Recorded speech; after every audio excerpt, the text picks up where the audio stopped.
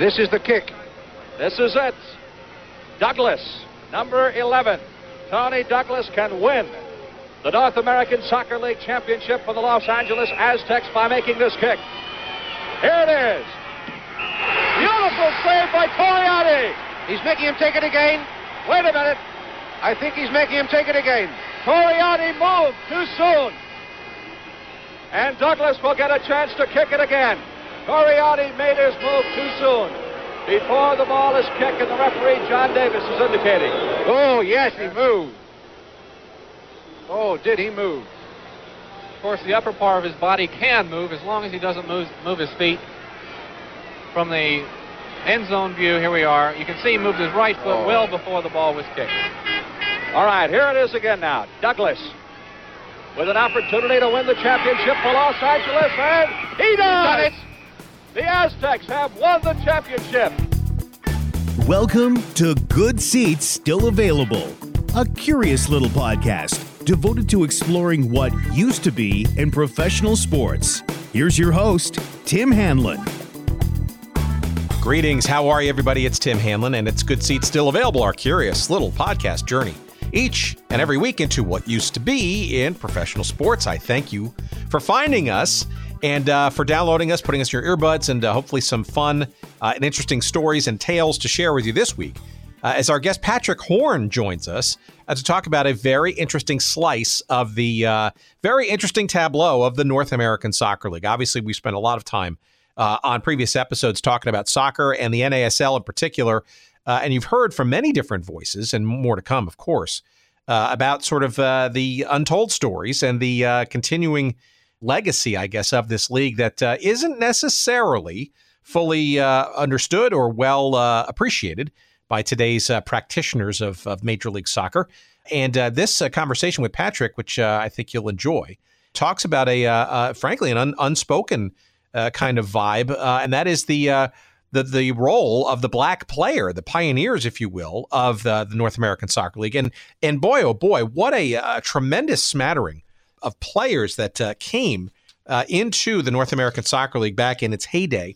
And as Patrick will tell us in a few moments, the backbone, frankly, of this league that we've firmly established as being integral to the success that American soccer, North American soccer, enjoys today with the fledgling MLS and USL and hopefully a World Cup participating team in the next cycle. But if you remember some of the great names, like not only the Pelés and the Carlos Albertos and the Sabios of the world, those are sort of the name players, but there's a whole host of black players that came from various corners of the world. Yes, the African-American players born and raised in the United States for sure, but many more, frankly, who came during the late 60s and all of the 1970s and early 1980s for that matter, from various places in the Caribbean or Caribbean, depending on your perspective, certainly from Europe, but also from South Africa and other points around the globe. We're talking about amazing players like Steve David, right, who was the MLS, the North American Soccer League most valuable player in 1975. Randy Horton, who was the MVP of the North American Soccer League in 1972. Warren Archibald, he too was a major. I keep going back. A most valuable player in the North American Soccer League. These were years even prior to Pelé even arriving in 1975. Those are three guys that you'll see on the cover of Patrick Horn's book called Black Pioneers of the North American Soccer League. But there's a whole host of players who made major contributions to this league, and we'll hear as to why and how. People like Jomo Sono and Clyde Best, our former guest, who we've had a very interesting conversation. Ace Netzelenge and Adi Coker and Clive Charles, of course. I mean, the list goes on and on. I mean, Carl Valentine and Franz St. Lot, Franz Mathieu and Arsène Auguste and Willem Buffon, Godfrey Ingram. I mean, the list goes on and on. These are amazing players that came and to ply their trade in the North American Soccer League, the league that was gaining steam in the 70s and early 80s, and not arguably, created the foundation upon which certainly a very successful World Cup in 1994 and a pro league that is thriving, now approaching, we think, 30, maybe 32 teams in the years to come via MLS and a thriving United Soccer League's system underneath it. But all of that is fodder for our conversation with Patrick Horn, the author of Black Pioneers of the NASL. I think you're going to enjoy this conversation and, frankly, learn a lot from it, as I did. And I encourage you to enjoy that in a couple of moments. Before we get there, of course, though, we've got to pay some bills, and we're going to do so this week with our friends at 503 Sports. 503-sports.com, and they fancy themselves, and rightly so, as the quote-unquote king of throwbacks. And it's just amazing a collection of stuff that they have, not only in T-shirts, but also jerseys, lovingly crafted from historical photography. And you're going to find some really amazing things, in particular, not only in football, I mean, World Football League, USFL. You want to impress your friends with a jersey from the old World League of American Football. By golly, 503 Sports has it. That's 503-sports.com. And make sure you use the promo code SEATS when you do so for 10% off all of your purchases. They even have something they've done in partnership with our friend Tim Gasson. The WHA Hall of Fame is what Tim is behind. And there's a whole collection of not only T-shirts, but jerseys from some of the old World Hockey Association teams. If you fancy yourself as an Indianapolis Racers fan and want a very smart-looking sweater/jersey of the 1978 version of the Indianapolis, that's right, Racers, you'll find a beautiful version of that on 503 Sports. You also find something around if you're the Cincinnati Stingers. That was an interesting sort of rivalry between Cincinnati and Indianapolis back in the day. The Cincinnati Stingers jersey can be yours there too. Beautiful black and white and yellow trim. It's a fantastic, and tons of others in the World Hockey Association. And by the way, also plenty of other sports as well. You will find all of those things and items and sports and teams and leagues at 503 Sports. And again, that's 503-sports.com. Don't forget that dash. And make sure, please, indeed, to use that promo code SEATS for 10% off all of your purchases. Again, 503 Sports. That's 503-sports.com. And we thank our pal Dustin Alameda and his friends at 503 Sports for their support of the show. And we thank you for supporting the show by listening to this very interesting and very educational conversation with our new pal, Patrick Horn, as we talk about the Black Pioneers of the old North American Soccer League. Please enjoy.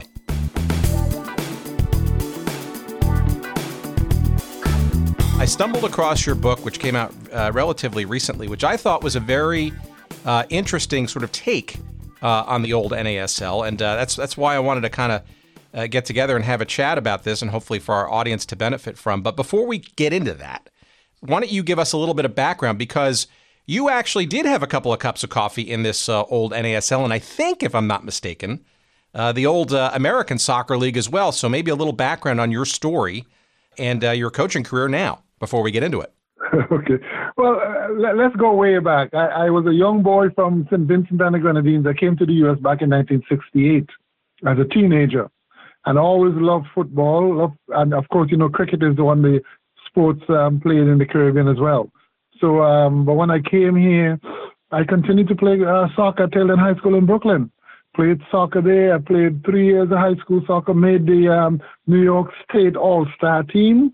When you do that, you play an All-Star game against Philadelphia every year, because back then, a lot of scouts from all over, especially the Midwest, they came to the coast. They either went out to California or they came to New York, Philadelphia, and those places where the foreigners were. I got a scholarship to a school called Ottawa University in Ottawa, Kansas. This was 1971. I spent 1 year in Ottawa, which was an NAIA school, and then transferred to Southern Illinois University at Edwardsville, which was an NCAA Division I school. And I'll stop you there because I'm sure you're going to want to highlight this. But at that time, right, SIU Edwardsville was very much a dominant player on the NCAA Division I soccer scene, right? You were at the right time at the right place. Yes. And that's one of the reasons why I was attracted to SIUE. Bob Gelka, who was part of the U.S. Olympic Committee and a prominent member of the NCAA committees, was the coach. But even more importantly was our assistant coach was Pat McBride. Pat McBride was at the time playing in the in the NPSL, the Regional Professional League at the time, before the NCAA started. So he played there back in 1967. When I got to SIU, Pat was still, Pat was playing by that time in the NASL. So Pat McBride was our assistant coach at SIUE. And he told us a lot of stories about playing professionally in the league. And that really piqued my interest because here I was, listening to all these stories and how well it was playing professionally. So while there, I decided that I'm going to do my best to play professional soccer. Now, I also think it's interesting that, you mentioned Pat McBride, right, as well as the NPSL, right? So these are sort of parts of the bigger story, right? So Pat McBride, for those in the St. Louis area, of course, in particular, but is a legendary figure sort of in the pantheon of American soccer players, coaches, administrators, etc. Not by chance, I guess, or perhaps by chance. I mean, he's a foundational figure, and to be in his orbit, probably not a bad thing for you, right? No, so it didn't turn out to be a bad thing at all. Because as I said, Pat was there. He told us stories. We asked him. He was playing for the St. Louis Stars. And I remember specifically in 72 when I was there, Pat was a member of the St. Louis Stars that lost to the New York Cosmos for the Cosmos' first NASL championship. That game was played right here in Long Island where I live, not too far from where I live right now, at Hofstra University Stadium. And Pat told us all the stories about the game. And one of the players that beat Pat McBride and the St. Louis Stars, because they lost the game 2-1, was one of the gentlemen who eventually was featured in the book that I wrote, The Black Pioneers. So you're featured, if you will, as a player on the grand stage, if you could even call it that, in the mid-'70s on this star-studded and/or almost championship-winning team. Give us a sense of what your idea as a college player, thinking about possibly going into the pro ranks. What is your perception, your understanding of what is, quote unquote, professional soccer in this country? At that time, the league was growing. The NSL, when I got out of school, was only about 4 years old, and it was the league to play in. I'm not the only one on the team. All the other boys on the team wanted to play professional soccer, and they all went on to play because we were a good team. Tim Twellman went on to play professional soccer. Tim played with Minnesota and played with some other teams as well and did very well. His son right now, Taylor Twellman, is one of the broadcasters of a lot of the games you see on TV. Tim Twellman went on to play. John Stremloff from St. Louis also went on to play professionally. I believe Greg Makowski went on to play professionally too. So we had quite a few players on that team that went on to play professionally. And again, it was the thing to do. We all loved the game. The NSL was big. Also, there were rumblings of Pelé coming and all the top players are going to be coming over and so forth, and this was going to be the league. Nobody thought that it'll end so soon because it was really doing well, especially when, Pelé came in 1975. Okay, and that was the same year that we won the championship. That was the same year we beat Howard University to win. So we're a top team. We're expecting to get professional contracts. Pelé's entering in the league, and players like Eusebio's in the league, and Carlos Alberto are expected to be coming to the league and so forth. So we all envision playing professionally and playing with some of the good players from Europe. The travel, because we had a taste of it. When we played at SIU, we traveled around the Midwest. We played at Cleveland State. We came back east. We played Hartwick. We had a big rivalry with St. Louis University for the Golden Boot, and that game was played at Busch Stadium every year. So we had big crowds. We were an ambitious team. SIU had won one championship at the time, and we were looking to win another one. So we pretty much wanted, it was a natural progression for us, okay, especially when we had Pat McBride, our assistant coach, playing in the league. We naturally thought that we'll ascend to play. And we were excited, just like the boys are today, young fellas, 17 and 18 years old, going on to play professional soccer. So it was a dream. It was a dream come true, and it came true for quite a few of us on the team. But at the same time, though, there was also this American Soccer League, which many of our listeners know was there for many, many years prior, but was itself trying to kind of transform itself a bit more, given the success the North American Soccer League into something more, shall we say, professional itself. I guess what we would today call Division II, but clearly trying to professionalize itself beyond its sort of ethnic roots in decades past. And, also looking for some top talent as well for their franchises. Yeah, but because, it was always considered like a second division, and that's the problem that it had. When the NASL came on, they had a lot of big franchises. You had the Cosmos, you had the Philadelphia Atoms, the Washington Darts. They played in big stadiums, whereas the ASL, they were playing in small stadiums. The ownership wasn't as financially sound as the new NASL. The NASL was the big thing. That was the league Pelé played it. So the ASL, and in fact, a lot of players left the ASL and got contracts with the NASL. But nevertheless, like myself, those who did not get drafted by an NASL team, you played in the ASL until that opportunity came to play in the NASL. And that was my situation. But the ASL was good. It had some very good players there. Unfortunately for me, when I joined the New Jersey Americans, it was their first year. They were a brand new franchise.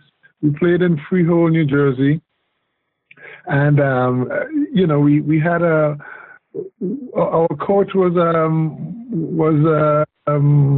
Richie Melvin, but Richie was a high school coach.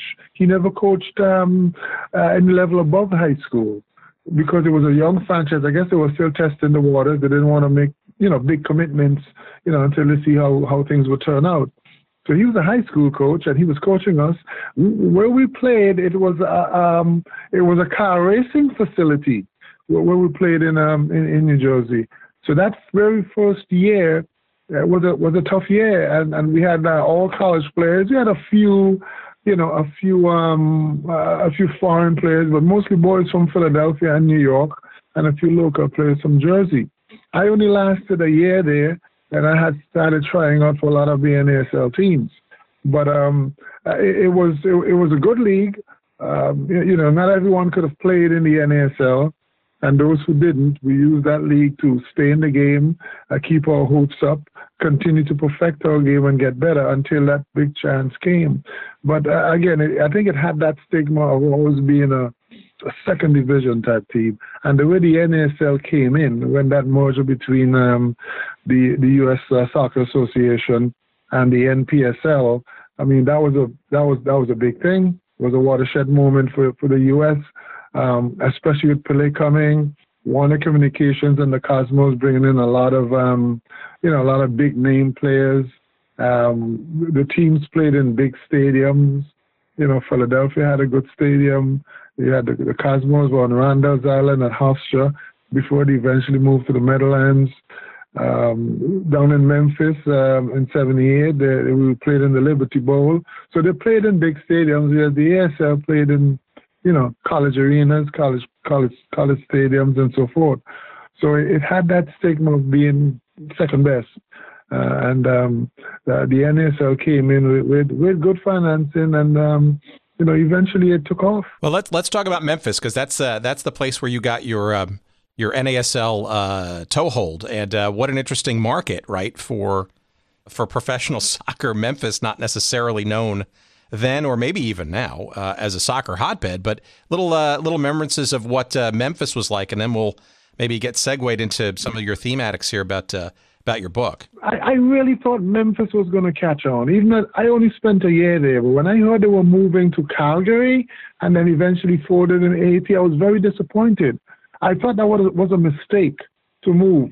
But again, I believe that Harry Mangurian, who was a furniture manufacturer down in Florida, and he was involved in race horsing and so on. He owned horses, big furniture man. He owned the team. And I think when he pulled out, that's when the buyer from Calgary came in.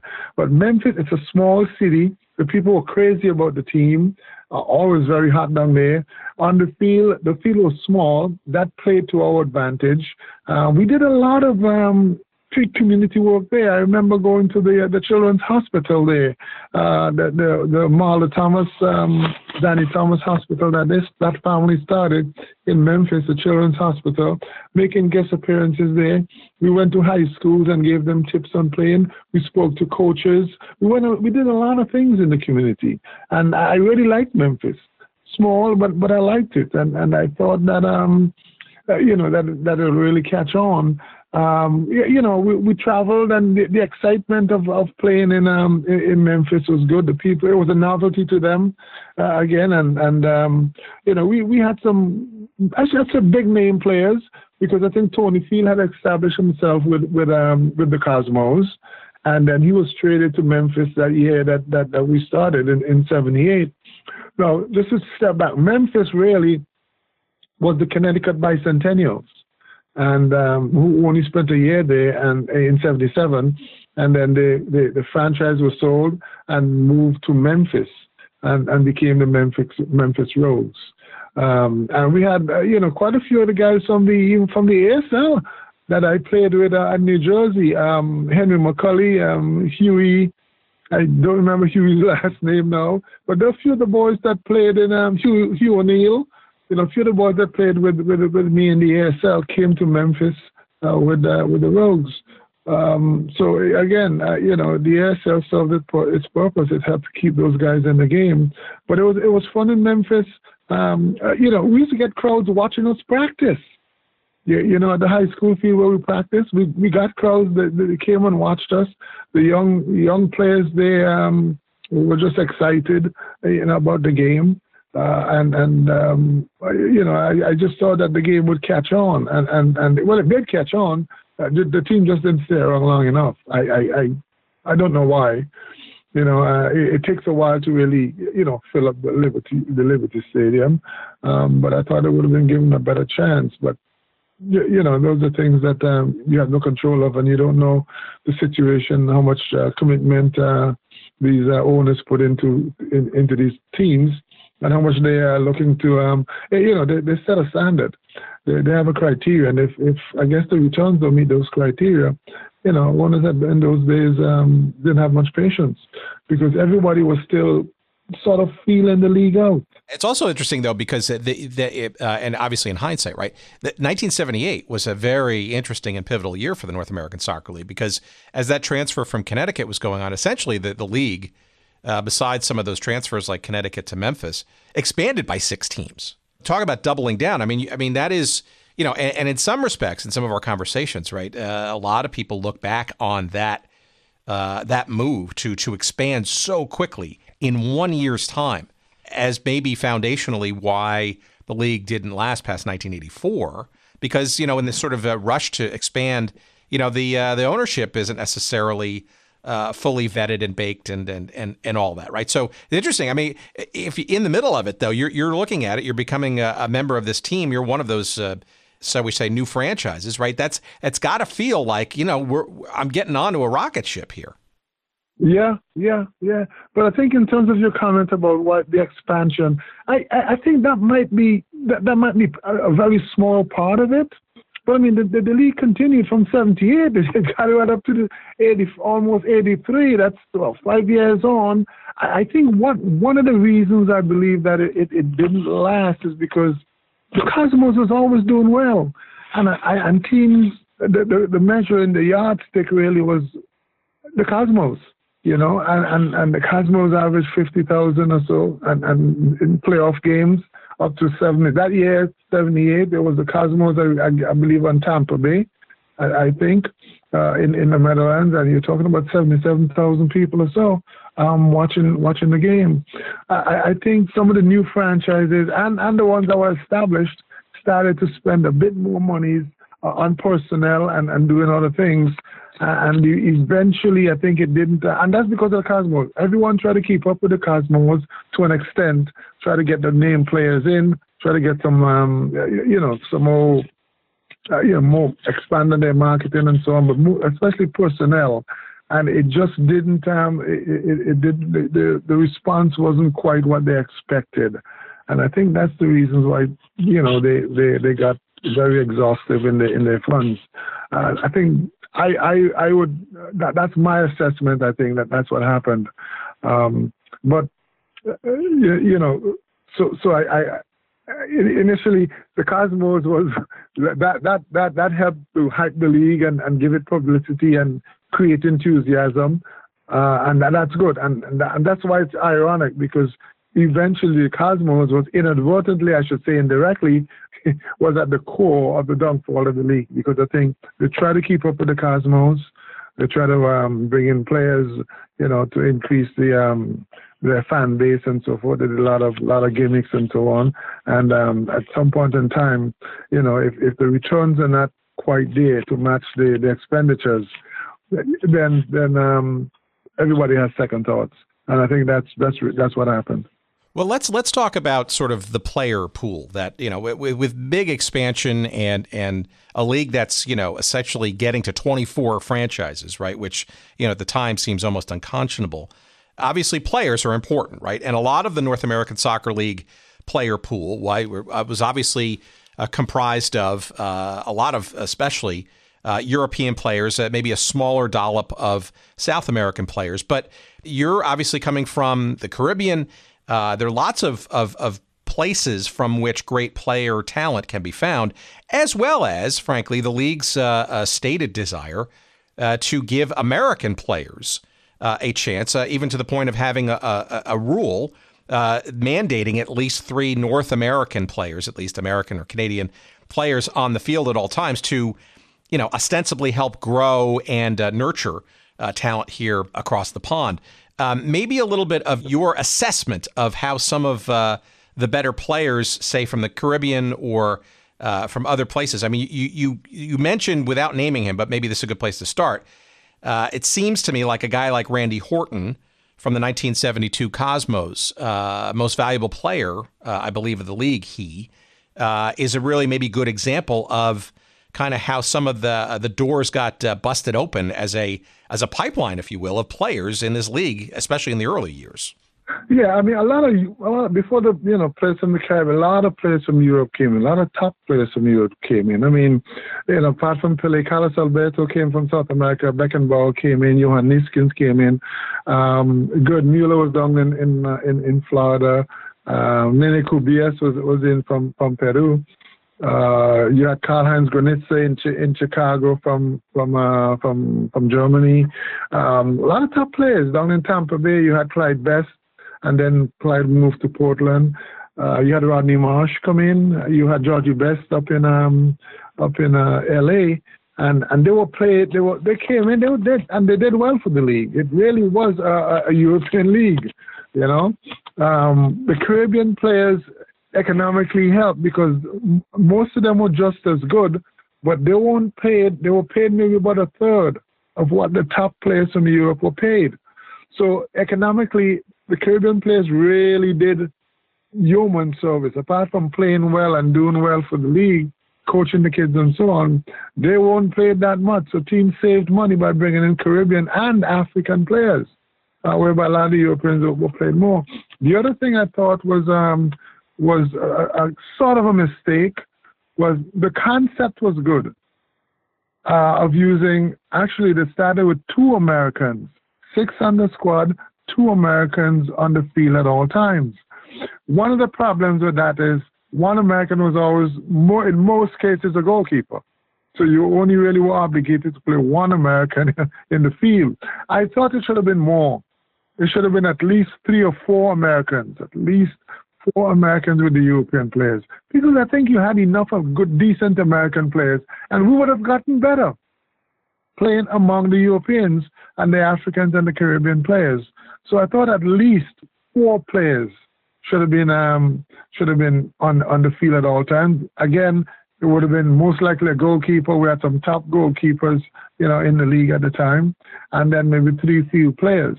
And that, I think, would have brought the American player along much, much quicker. And it would have helped in the fan base, because now if you have 4 Americans playing and you draft wisely and you draft American players who played in that area, whether in college or whether they grew up there, now you have someone on the field that the fans can identify with. And that would have created a lot more interest much faster. But they stuck with the 2 Americans, and in many cases, 1 goalkeeper. So you net that. Granted, a lot has to do with the coach as well. some of the English and European coaches, they used 2-3 American players. They went beyond that, even though they were obligated to 2. In some cases, they used 3 and 4 American players based on what they had. Because I think the 1 year Philadelphia Atoms won the NASL, and they had a lot of St. Louis players. I believe it might have been Al Miller, who was an American coach, who coached them at the time. I'm not quite sure. So the Atoms, Miller trusted the American players. He had a lot of guys from St. Louis and different American schools, and he actually won. And that proved that at least 4 or 5 American players and the other half of the team foreigners, we would have come along much better. And that was my situation too. The other thing is which is interesting, I was a forward. If you were forward, and in my case, I wasn't fast. I was slow. I'm a big guy. I'm 6'2", so I held up the ball and I could shoot. But if you were quick, if you were fast and you were forward, you played on the wing. But if you're a center forward like myself, and in most cases, the forwards and the midfield players, those positions were dedicated, were allotted to the foreign players. So I'm a forward. I get out of SIU, and I was told, we're going to transform you to become a defender. And that's why I played when I was at Memphis. And it was difficult for me, but that was the situation with quite a few American players. Especially if in my situation, you're a center forward and you're not fast. Whereas if you're a winger and you can play wide and get crosses in and use your speed, that center forward position was going to be an English guy or a European guy. Also in the midfield, if you're a schemer in the midfield player, you have to be. You would have had, as an American, you would have had to have been very good, excellent player to displace the English guys who came over. So a lot of the American guys played. We were transformed to play defense, and the forwards and the midfield were pretty much, those positions were pretty much set aside for the foreign players.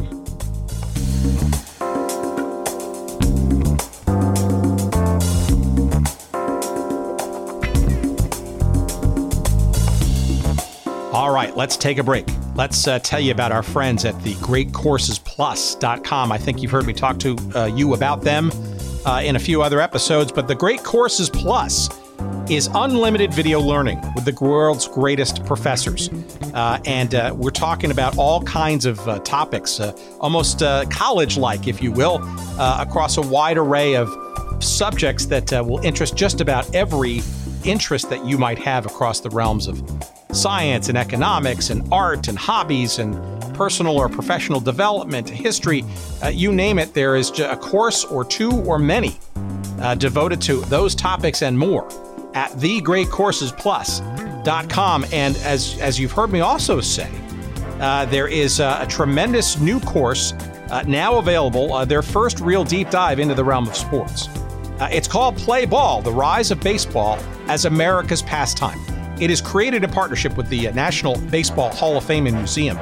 It is taught by the Hall's Bruce Markison, and it's about 24 lectures deep into some of the most interesting developments in the rise of the sport of baseball in this country. And it does cross into a bunch of different topics that we've kind of scratched the surface on here on this little show. We've talked about, for example, the reserve clause and its impact on the players and the ownership and the business models of baseball. There's an entire course or lecture devoted to that. There's an episode devoted to American politics and baseball. We've had a couple of conversations sort of around that. The impact of war on the sport of baseball. And just many, many more. And it's a tremendous opportunity to learn, and it doesn't feel like learning, folks. It really doesn't. It's a video streaming service. It is available online in app form. You can stream it to any device. And the really cool thing about the app is you can actually download all the courses if you'd like, if you're not going to be near an internet connection, or you can even listen to it in audio-only format. Let's say you're driving and can't be bothered with the visuals. It's an amazing course. This course in particular, Play Ball, The Rise of Baseball as America's Pastime, but literally all the hundreds of other courses that you can try for free for 1 month when you use our special URL. That's thegreatcoursesplus.com/good seats. Again, 1 free month of the entire Great Courses a cadre of offerings. Yours to try for free, an entire month for a limited time, thegreatcoursesplus.com/good seats. Does this sound too good to be true? You bet it does, but it ain't. It's absolutely legit. I guarantee you're going to find these lectures to be interesting, and this one in particular about the rise of baseball with Bruce Markuson from the National Baseball Hall of Fame and Museum. Give it a try. If not for anything, for this series alone, the baseball series, get an entire free month of that as well as all the other great stuff at thegreatcoursesplus.com/good seats. We appreciate the Great Courses Plus for their sponsorship, and we, of course, appreciate you listening to the remainder of our conversation right now.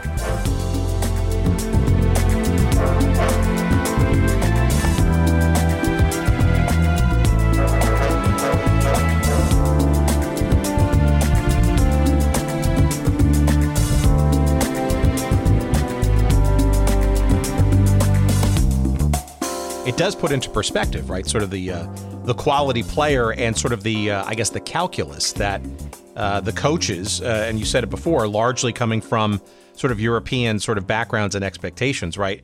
You know, those are kind of the rules that they're dealt with, right? They kind of want to arguably try to minimize the leakage, if you will, or the weakness of perhaps arguably the American player by comparison to, you know, the bigger name players that they're familiar with and probably trying to attract to play big name soccer here in the States. That's right. That's right. And so that was the case. But regarding the black players now, as I played in the league, there were quite a lot of black players who were there who really did well. Today, everyone sees the MLS, and they really don't understand that it was the NASL that's responsible for all the soccer that's being played now, because the NASL was the first professional outdoor national league across the country, you know, sanctioned by FIFA. And because the NASL, even though it folded in '84, because it was successful, it really was a successful league. Sometimes when you had some excellent games, you know, because it was so successful, FIFA realized that soccer or football could thrive in the U.S. That was the big that was the watershed moment. The NASL showed that soccer can survive here, and to further enhance that and to further push that along, because of the NASL, the U.S. was awarded the 1994 World Cup, of course, with Pelé's urging. Once the 94 World Cup came, it showed how successful it was. The U.S. already had stadiums and the infrastructure and the communications network, so much didn't have to be done. Stadiums didn't have to be built. To that point, the 1994 World Cup was the most successful World Cup for FIFA to that point. FIFA took, because it was so successful, FIFA was committed. They took a lot of monies from the 94 World Cup and started help the Americans to start MLS. And so that's the connection between the NASL and what's happening here today. It all started with the NASL. And again, a lot of black players, because my book is about the black players' contribution, they're pretty much forgotten. When you talk about the NASL, the names that pop up are Pelé, Beckenbauer, Eusebio, Carlos Alberto, and names like that. We forgot that a lot of black players from Africa, from the Caribbean, some from Central America, and quite a few of them from England came over. And I felt that they're almost the hidden figures of football, of soccer in North America. And I thought that the story had to be told about them. I felt that was an untold story. And, you know, the familiar thing about a lot of black history is that a lot of black history is not told. And I think it's up to, you know, a black person or the black community to tell their story. Because if you don't tell your story, no one else will. And I played in the league. I knew quite a few of the black players who played there, and I just thought that it's a story untold. I just thought that I should put it on record, and the book is a record of black participation in the development of soccer in the USA. So when the history books are written, the black player will find their places in those history books. In the first 10 years of the league, we had 3 black players that were MVPs. In 1972, Randy Horton, who was from Bermuda, he was the MVP, and he led the Cosmos to the Cosmos' first NASL championship. And these players came before Pelé. So they set the groundwork for Pelé to come and just to have things to take off. In 1973, the next MVP was Warren Archibald from Trinidad and Tobago. He had played with the New York Generals in the NPSL, and then the Generals joined the NASL for 1 year. They folded, and then Archibald joined the Washington Darts and then the Miami Toros. And then in 1975, another Caribbean guy, Steve David, Warren Archibald's friend from Trinidad and Tobago. Steve was one of the most prolific scorers in the league. He scored 100 goals in the NASL. He played alongside great players like Georgie Best out with the Aztecs. Steve was the MVP in 1975. In 1977, he led the league in scoring again and should have been named MVP. But Beckenbauer came over at mid-season, and when you have a big-name player like Beckenbauer coming over and playing, I think they felt obligated. And I thought it was maybe economics and maybe for publicity as well. Beckenbauer was named the MVP instead of Steve David. So in the first 10 years of the league, you had black players who were MVPs, and you had some excellent black players. Nene Kubias down in Fort Lauderdale was an excellent player. He brought that South American touch. And you see, at that time, you have young American players watching the game. And so it's important that the NASL make a good showing and that they show the American players the right way to play this game, or a very skillful, creative way to play the game. And you had a black player from South Africa called Ace Nesalegwe, an excellent player. He played the most games for any of the black players, the 240-something games he's played. He played in the league. And he was an excellent player as well. Excellent player. The first rookie in the NASL was Kaiser Motang. He was also from Johannesburg, South Africa. They were from the same team. And he was the first rookie that helped to lead the Atlanta Chiefs to the first NASL championship. And if you look at the Atlanta Chiefs, before the Cosmos was prominent, Atlanta was the starship team. That was the flagship team, Atlanta. And if you look at the picture of the Atlanta team, they had a lot of Caribbean players from Jamaica and from Trinidad and Tobago and from England. Quite a few black players there. So they played a prominent role. Clyde Best came over and helped Tampa Bay won its only championship. Adi Coker came over from West Ham as well. Clive Charles came over from West Ham, and after Clive Charles played in the league, Clive went on to be a prominent coach at the University of Portland for the male and female teams there and was one of the U.S. coaches. Then you had Lincoln Phillips, who came over in 1967, played for the Baltimore Bays with the NPSL, and then by 1970 he was in the NASL with the Washington Darts. Lincoln Phillips was the only black player, he was the only black player to be a player coach in the NASL, and he did that in 1970 when he led the team to the NASL championship game. They lost to the Rochester team, Rochester Lancers, I think it was, in 1970. But Phillips was the only black player to be a player coach. And then, of course, he went on to coach Howard University. Howard became the only black institution to win an NCAA national championship in any sport, in any American sport. You had some excellent, Leroy DeLeon was also another excellent player.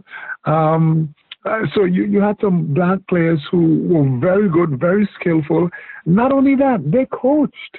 They coached and they coached college and schools and and clubs and the youths in the communities. That was part of their contract, in the communities where they played. And here's a good anecdote. You know the name, I think everybody knows the name Greg Vanney, who's coaching in Toronto. Sure. And Greg, 2 years ago did something that no NASL team has done, and probably can't, simply because they're not part of the Canadian Cup. But with Toronto, Greg won the Canadian Cup, he won the MLS Cup, and he won the regular season trophy in the NASL. Right. What shield is it called? The players. I think it's called the Supporters Shield. Yeah. The Supporters Shield. Right. Now, Greg Vanney was coached by Leroy DeLeon, when Greg was 12 years old. And I interviewed Greg for the book, The Black Pioneers of the North American Soccer League. That's the name of the book. I interviewed Greg when he came to New York. And he said, DeLeon always, and this was down in Arizona when DeLeon had retired, DeLeon always encouraged them to be very technical.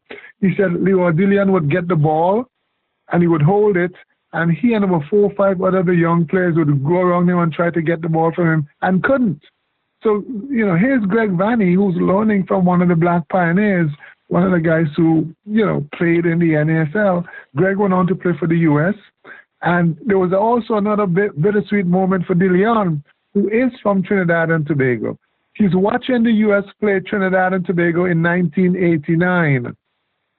It's a game all Trinidad had to do was draw the game in Trinidad and Tobago, and Trinidad would go to the World Cup, Italia 90. Instead, the U.S. won that game 1-0 and went to Italy 90 and went on to become that team got back to the U.S. after 50 years. Because it was 40 years, sorry. It was 1950 was the last World Cup for it. And Greg Vanney, again, this is the same player who was coached by DeLeon. So here's DeLeon.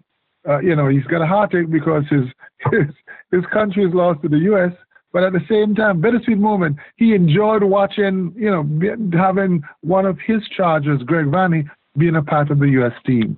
So there's a lot of stories like that, I thought. In the book, Artie Cannon was a young player out of San Francisco, and he was drafted by Dallas in 1972, and he was the first African American to be drafted by a professional soccer team, and there weren't too many African Americans in the league. And the second one, as you know, was Cleveland Lewis, who was the brother of the great sprinter Carl Lewis. Cleve played with me in Memphis. And he went to Brandeis, did well for Brandeis, was drafted by the Cosmos, but didn't play with the Cosmos. He was in preseason, but came down to Memphis, was traded to Memphis with Samuel Tony Field. So there's a lot of little stories about the black player. They were really prominent. They made a big difference in the league. And I thought these stories should be told. No question. And it's obviously part of the fabric, the layered texture fabric of this league. One of our first guests about a year and a half ago was the aforementioned Clyde Best, and Bermudian, I believe, of origin, right? And I want to use his story kind of as a segue, because this gets obviously a little difficult, but I want to hear sort of what you've sort of learned in all of your historical pursuits and interviews and conversations with folks around this theme. As I'm sure many black players across the globe, not just in the United States, sort of has experienced, right, is obviously the scourge of racism and ignorance, right? And, the title of his book, right, it speaks specifically, it's called The Acid Test, right, which is, it speaks to, an abhorrent incident when his playing days in England. And, one of the things I asked him about was sort of, did he experience that similar sort of ignorance and racism in the United States when he came to play in Tampa Bay and then later in Portland? And if I remember correctly, a lot of his thought was, this felt like a much more, open and or embracing kind of approach in society. Now, that said, right, I cannot imagine that, the plight of being black in this country and playing professional sports, that's not necessarily still, sadly today, the easiest path. I'm just wondering if you learned or divined from any of your conversations, your interviews, any sort of, specific problems or issues, or because, as a child, right, when I was a fan of this league, and some of this is, childhood ignorance, but it felt to me that, in retrospect, that this was a fairly well-integrated league or a very sort of, shall we say, colorblind league. Right? This is about pro soccer, the sport, and growing it. But then again, I'm a white, male American, right? So I don't know any of that. So I'm curious as to what your perceptions were and from what you had in conversations around the challenges, if you will, if there were any, of being a black player in this league. Well, I think one of the things regarding that is I heard a few incidents, and it has to do with the part of the country that you're in. I think the Americans, because the sport was still a novelty, they saw the black players simply as soccer players that they were enjoying, and that was it. So for the most part, that's what happened. Then again, a lot of this racism comes out when you have the fervor of the game, very that's innate to the fans. For instance, if you're so passionate about your team, but you're losing to a team with black players, this is what's going to happen. You're going to use racism to try to detract some of the black players on the opposing team, or you're just mad that your team is losing. So that bad side of you comes out. The game was not at that point in the U.S. yet, and it still isn't. I think people are just enjoying the game, and they're seeing the black players, just as players for the most part. There were some incidents. I think down in Atlanta, there were some situations there where in housing, the black players were shown housing in some real rundown neighborhoods, whereas the white players got housing elsewhere. Also, black players had to go and find work in the off-season, either go back to their countries or work part-time. That wasn't the case with the white players. They got the year-round contracts, and they were able to live in nice houses and bring their families over. So that, and that's not necessarily coming from the fans. That's the establishment, the owners of the team, and they're ingrained and they understand, that type of thing, and that was their behavior at the time. So that happened in Atlanta. That happened in Atlanta, but for the most part, most of the players did not experience the kind of racism on the field that was exhibited in Europe. And that brings me to a point that I'd like to make. I think American officials, when they're administering soccer in the stadiums, when they're creating the rules and regulations, I think they have to be mindful of the American fans taking the bad habits from Europe and bringing it into the sport here. The American game should be the new soccer game. Do you know what I mean? We should be moving the game forward. We should be the model for what soccer truly should be in the 21st, 22nd century. We should not allow players to go in referees' faces. We should try not to divide fans like they do in England, and some of the bad habits that I see the players carry on with going to ground, to create fouls for referees and all that sort of stuff. I think they should be mindful of that, and all the bad habits that we see that goes on in Europe. We should try to combat that in the American game.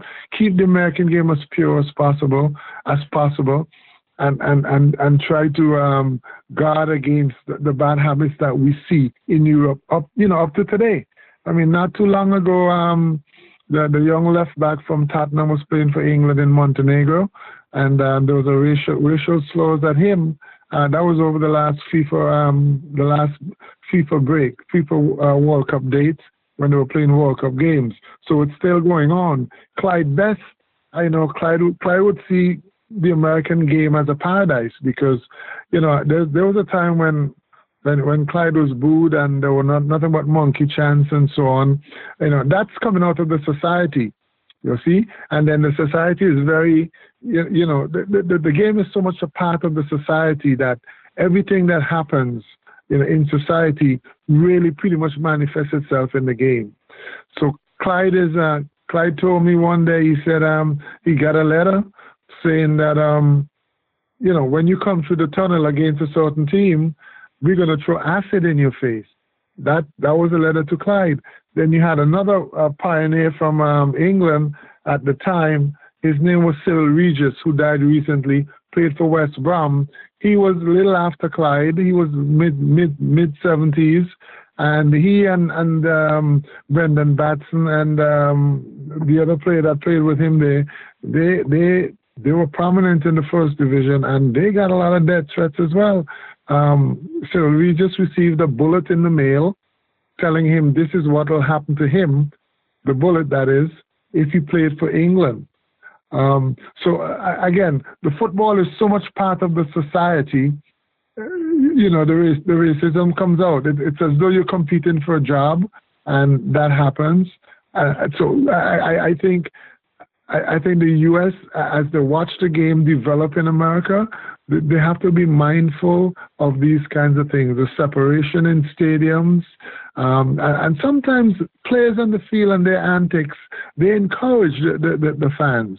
I think drinking at the games is something that we have to be mindful of, because this is when these things come out. So I don't think we want to adopt all the habits that we see in Europe, because it could lead to, negative responses on the field. So, that's something I think they should be mindful of, and not adopt all the cultural antics that go with the game that they see in Europe. As you're talking about this book and bringing up these topics and pointing to some of these, frankly, pioneers of the old NASL, what has been your perception of the current generation of players in the United States, MLS, USL, et cetera, in terms of their, I don't know, shall we say, understanding of the NASL and what sort of led to, and as well, the plight and the contributions of the black players of the NASL? Or do you sense that there's a lack of understanding of that history, or frankly, just not worthy of investigation because they're too worried about their current playing careers? They just don't know. Nobody has told them. Nobody talks about the NASL. So the connection that I made before, the NASL to the World Cup, to MLS, they don't understand why the game is flourishing and thriving so much now. There's a big chasm there. So they know nothing about the NASL, and I hope this book helps them to understand that. They simply don't know. Yeah, everybody knows Pelé, everybody knows Beckenbauer, everybody knows Eusebio. That's it. That's where it stops. But they don't understand that the story about Greg Vanney. They don't understand Clyde Best when he was in Tampa, when he was in Portland. He coached, all these guys coached these players. They all did. And I think that 1989 team with John Hawks and all these guys, Steve Stritchu and all the players that went 89 that went to Trinidad, that's the first generation of American players that pretty much, were respected worldwide. And they came out of the NASL. I remember hearing John Hawks saying he was a ball boy in the Meadowlands there when the NASL was going on. He was a ball boy. So we don't realize it, but we're watching the game, and the standard is in our heads. The technique that they see is in our heads, and then they go, and when they play, that's what they do. But sometimes we don't make the connection where we saw it or where we got it. But every generation learns from the preceding generation, and sometimes most times it's unconscious. It's unconscious. You sit, you watch the game, then you go out and play, and really automatically you emulate what you just saw. And a lot of those guys came out of that. Lincoln Phillips coached all three of the U.S. goalkeepers, Meola, Brad Fiedel, and Casey Keller. He coached them. He was an assistant in the 1994 World Cup, with the U.S. national team. But these guys don't know that. I went to coaching, I've gone to coaching, to the U.S. coaching seminars that they have every year, U.S. Coaches Association. I've met Kobe Jones there and met other black players there, and they have no idea, when I give them my handout, they have no idea of these black players and their names. They don't know these guys, and they should, but they don't. I do think that some of it winds up becoming, and we've talked about this with lots of different sort of former players and coaches, regardless of race, is sort of the, having helped pioneer the sport in this country back in the day, and staying, right, for whatever reasons, either because they still felt passionate that there was a future to continue to build upon, or financially, or just their quality of life or whatever in the States, having come from places elsewhere. And frankly, you're a really good example of that. I think you want to enlighten our audience as to what you've done since your playing career, right? Because you've stayed and you've coached and been an administrator, and you're continuing to sow the seeds that continue to produce flowers and gardens and very lush forests of success. So clearly, still lots of room to go and grow on the international scene, but maybe a little bit of an example of how you've continued to sow and reap in the soccer world here. Well, yeah, fortunately for me, I came very young. I was only 14 years when I came. So I was into it as soon as I came, and it gave me a scholarship. It gave me a free education. I had a scholarship to Ottawa, which was the NAIA school, and then I had a scholarship to SIU. So I immediately benefit, free education. I studied journalism, so I'm a journalist, and I'm currently an English teacher, in high school. I stayed in the game because that's my source of inspiration. Everything else I do, it's inspired by soccer. I'm teaching, but I'm looking forward to going to practice with my women's team at 6 o'clock in the evening after I leave school. When I have a hard time with the kids in school, teaching them, because a lot of them have cell phones in the classroom and all that, I just can't wait. But I get excited again when I leave and I go to train the girls. That's my panacea. I get a good night's sleep, and it allows me to get started again fresh the next day. And when I get up the next day, regardless of what happens in school, I'm looking forward to soccer, to training the girls. Can't wait for the games on the weekends. So it has helped me as a person to evolve. I coach. I meet a lot of youngsters. I mentor them. I give them a lot of advice. When I was coaching the men's team, I brought up quite a few players from the Caribbean. On scholarships, they stayed, they got their education, they got married, and they got jobs. So they made a life because of me, through me, and the same with Lincoln Phillips in Howard University. Quite a few players came to Howard, and now a lot of them are doctors back in the Caribbean, back in Trinidad. Alvin Henderson is a good example of that. Quite a few of them are doing well. So it has helped me, yes, to make a better life for myself, and most importantly, to help to make a better life for others. And people call me for advice all the time, as to, what's a good school, how could I go about doing this, how could I go about getting scholarships. Guys from my country call me all the time, and I give them good direction. So I was the fortunate one. Some of the black pioneers were older guys. They were in their 20s and so on. By the time they're done playing, they didn't have some of the benefits that I enjoyed, because I went to school here. A lot of them didn't go to school here, but I went to school here from high school too, so I understood the culture, the system, and so forth. So it's helped me, and it's helped them too, because many of them stayed on. Here's another example. We had a player, but Grell was from Trinidad. He came as a youngster. He was in Atlanta, then transferred to Washington, D.C. Now, Washington, D.C., he played for the Darts. And again, they had to look for jobs in the off-season. He found a job as a bailiff in the Washington, D.C. court system. Bert stayed there for 40 years because he was able to work and continue to play. When the Washington Darts folded and it became the Miami Toros, he did not go to Miami with the rest of the players. He stopped playing soccer for a while, and he continued his work as a bailiff, and he moved through the channels and became more than that in the court system. So he stayed in Washington, D.C. for 40 years. He's now retired, and he goes back and forth between D.C. and Trinidad and Tobago. Not only that, his 2 children also got jobs in the court system. So there are a lot of benefits to it, but not enough. Not enough. Bert was one of the few ones that benefited, and so did Lincoln Phillips. He stayed on, got a job at Howard University. He got his degree from Howard, was able to bring in players. And Lincoln he's one of the guys who's pretty much run the gamut in terms of the different aspects of the game, the different levels of the game. He had a camp, turned out players through his camp. Desmond Armstrong, who played for the U.S., came out of Lincoln Phillips' camp. He became one of the USSF coaches to give the goalkeeper license. He coached Keller, he coached Brad Fiedel, he coached Tony Meola. He was part of the 1994 U.S. World Cup setup, coached the university, coached different youth teams, and a few other colleges after Howard.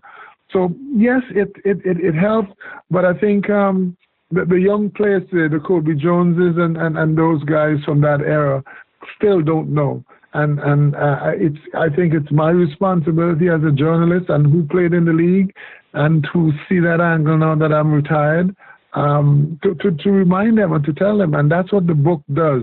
And I hope, folks read the book, get the book. It's on Amazon.com. It's on BarnesandNoble.com. And I'm doing a lot of publicity to help it, have it circulated because it has a lot of facts. It has the players' stats in it.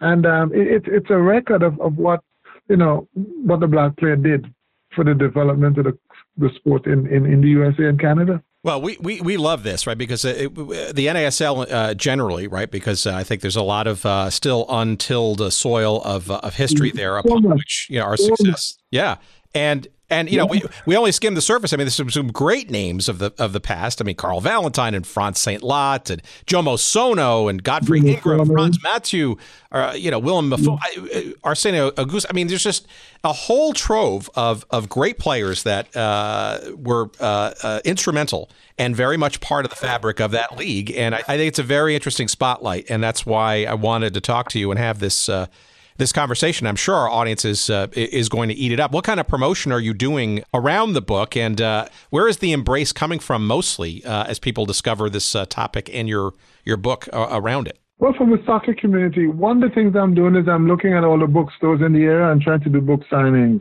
I'll be doing a book signing right here in Long Island in Uniondale at a bookstore there at the Barnes and Noble there. So one of the players who's featured in the book, Hayden Knight. There's a bookstore in his area down in Wisconsin that's interested in carrying the book, and he's asked me to come down and do a book signing, talk about the book, and just bring some copies down and so forth, so that the bookstores could continue to carry it. I'm taking the book to libraries. I'm taking the book to schools. The book is it's Black history, it's factual, and it's also fun. The book it makes for good summer reading for the kids. The kids are out of school for 2 months, and you want to keep them, reading. You want to keep them sharp. Well, they don't want to be reading textbooks and all those stuff that they have to read in school. So a book on sports, I think, even though they don't play sports, a book on sports pretty much will keep them, will keep them sharp. And again, there's a lot of motivational pieces in the book. Each of the players have their own little story. Randy Horton was a teacher while he was still playing in the NASL. Randy Horton has quite a few degrees. He studied at Rutgers University. He coached at American University in Washington, D.C. Horton became, from sports and from his teaching, he became a politician in Bermuda. So there's a lot of enlightening stories. The story on Burt Grell, who got that job as a bailiff in Washington and spent the next 40 years there and is now happily retired. Lincoln Phillips is a good story. You also had Tony Whalen, who played and I've been in touch with him recently. Tony Whalen played in Fort Lauderdale and in Atlanta. He's now back at Manchester United as a coaching, one of the academy coaches at Manchester United. That's where I found him. I spoke to him recently. He's still there. And like you mentioned, some of the guys in the past, Jomo Sono. Hayden Knight is also a good story. Hayden Knight came out of Marquette University, and he was drafted. He played for Bob Gans's club team in Wisconsin when he was there while he was in college. And Hayden went on to play for the U.S. national team and spent quite a few years in the NASL. and all that. These players, a lot of these players also show that you could be a student athlete. You could play soccer and still do well academically. So you could have your cake and eat it too, you know. There'll be a lot of interesting stories here. I think it's not just inspirational to black players, but to players in general of what you can do. And these guys came from humble beginnings, and they weren't paid much, but they loved the sport, and they did it. They taught a lot of the youths in the area.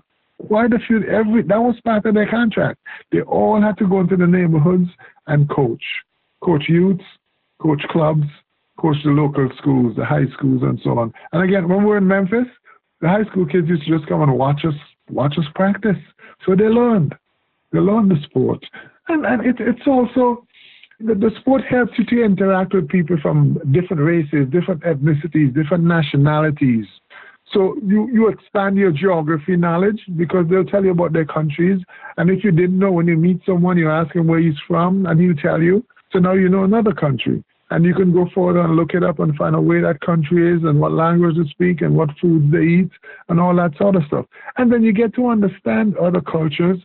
So, you know, most of racism comes from a fact of fear and unknown about the subject that you seem to be hating, or so to speak. But I think once you get past that, and in fact, that's the nature of the game. So I'm sometimes a bit surprised, you know, when people become very, spout racist remarks in the game, when the people that you're criticizing, they're providing entertainment for you. They're enhancing your life, you know. So, you know, but again, what trumps that? It's what they learn in the society beyond the field. And they bring it to the game because of the atmosphere, the fervor, and the competitiveness that they're experiencing. And that's one way of them experiencing it. So there's so much to be learned from the book. I'm trying to get it into the libraries. I'm doing a lot of interviews for radio. I just recently returned from the Caribbean, where I did book signings in Trinidad and Tobago. There's quite a few of the players there from Trinidad and Tobago, and in St. Vincent and the Grenadines, where I'm from. And I'll continue to do that. The summer is out. I'll continue to talk about the book and give out my bookmarks during the CONCACAF Gold Cup, because I've been in many of the stadiums there and in MLS. Well, we thank you for taking time, and I know our audience is going to enjoy this too, and we will we wish you nothing but the best for this book. And frankly, you know, again, I think if you're an historian of soccer, if you're a participant in the sport, if you're enjoying the riches that Major League Soccer and the pro game, as well as sort of the roots underneath it. You know, obviously, I'm a parent of a child who plays. Went to a game last night in the cold and shivering suburbs of Chicago. This is all part of the bigger tableau, not only of the game here in the United States, but the sport generally. And to your point, very eloquently said, society in general. I think it's a very interesting topic. I'm personally glad that you've spotlighted it, and I hope others will find it as well and understand. I think to your point, recognize really, and we've talked about this many times with our guests, specifically about the league of the NASL, what has come before and how things exist today because of those things that came before, and not, by the way, necessarily easily. It's a great thing that you're highlighting here, and I hope more people read it and understand from it. Yeah, just a reminder, the name of the book is The Black Pioneers of the North American Soccer League, 1968 to 1984. And right now it could be had, it's an ebook, so you could get it on whatever platform you're downloading and using. It's on Amazon.com and BarnesandNoble.com. And again, it's very interesting reading. Again, it's a history book, but it reads almost like a novel, you know, because it's fun. It's light reading, and there are a lot of examples, and there's a lot of motivational stories in the book. And I think people should look at sport as something that brings peace and brings people together. Not use it to divide, and not use it to hate, and not use it to hurt people, because the game is supposed to enhance our lives, and this is why I want the American administrators in MLS, please guard against the sort of things that go on in Europe right now in the stands. Guard against player behavior. I don't like to see players going into a referee's face with their fingers pointing at him. I don't like to see players, cursing at each other and disrespecting the game, because if it weren't for the game, I don't know where those guys would be today. If it weren't for the game. And they have to understand that they're role models, and they can incite, their behavior can transpire to people in the stands. And I think this is what the American administrators must remind their players of the role they play, of the spotlight that they're under, and clean up the game, and do not let all the negative things that we see coming out of Europe, come seep into the American game. The American game should be the new soccer game.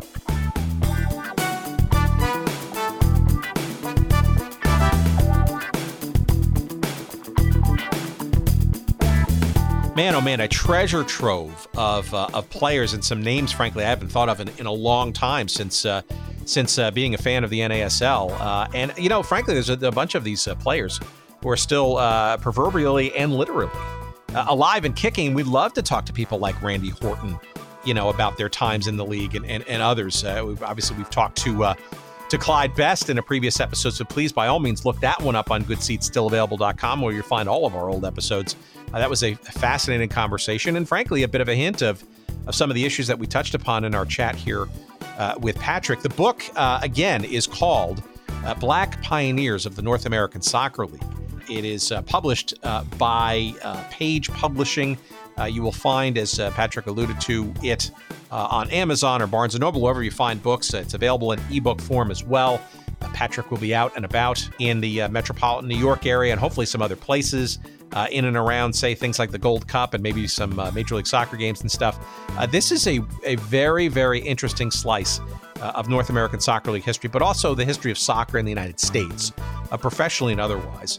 And frankly, the unsung role of many of the African-American and otherwise black players that inhabited the NASL, and frankly, upon which a lot of the success of the league can rest itself. And frankly, the players of today's generation who also should be very appreciative and understanding of some of the things that these players did to make this league work and be successful. Despite its demise in '84, but obviously the seeds of things that came from it, including what we enjoy now, that sort of came along afterwards. And we appreciate our conversation with Pat, and we appreciate you continuing to support our show. And by all means, follow us on social media, why don't you? You'll find us at Twitter, or on Twitter, of course, at Good Seats Still. You'll find us on Instagram at Good Seats Still Available. You will find a Facebook page devoted to us. You can follow us there. You can send us email at hello@goodseatsstillavailable.com. And you can also subscribe to our little weekly newsletter, which gives you a little early hint about what topic and people that we'll be talking about or with.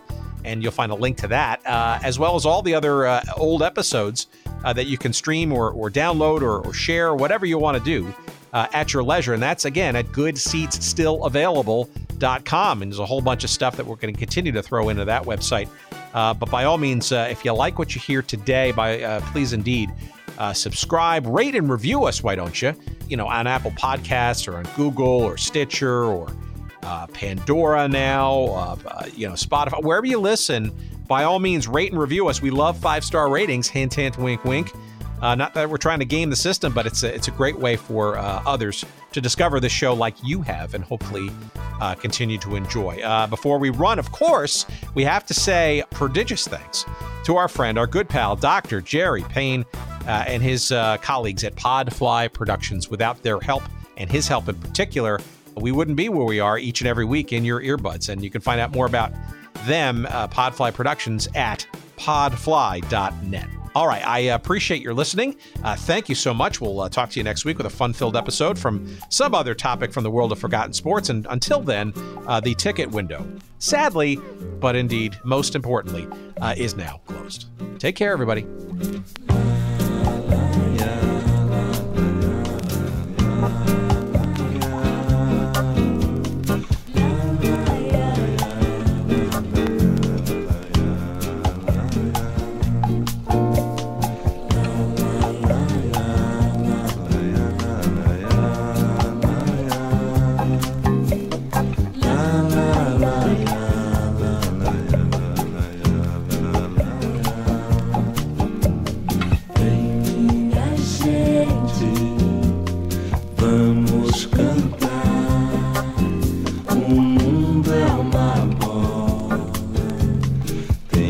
girar, o tempo não para, tem que passar.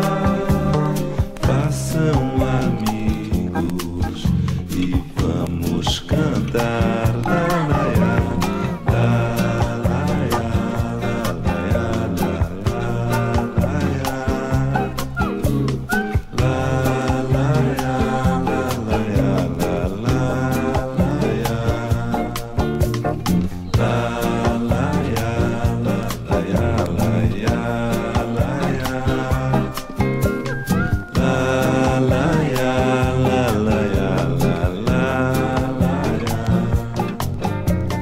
Esta mensagem quero deixar: um mundo melhor está pra chegar, sem vício, sem guerra, como irmãos aqui nesta terra iremos cantar.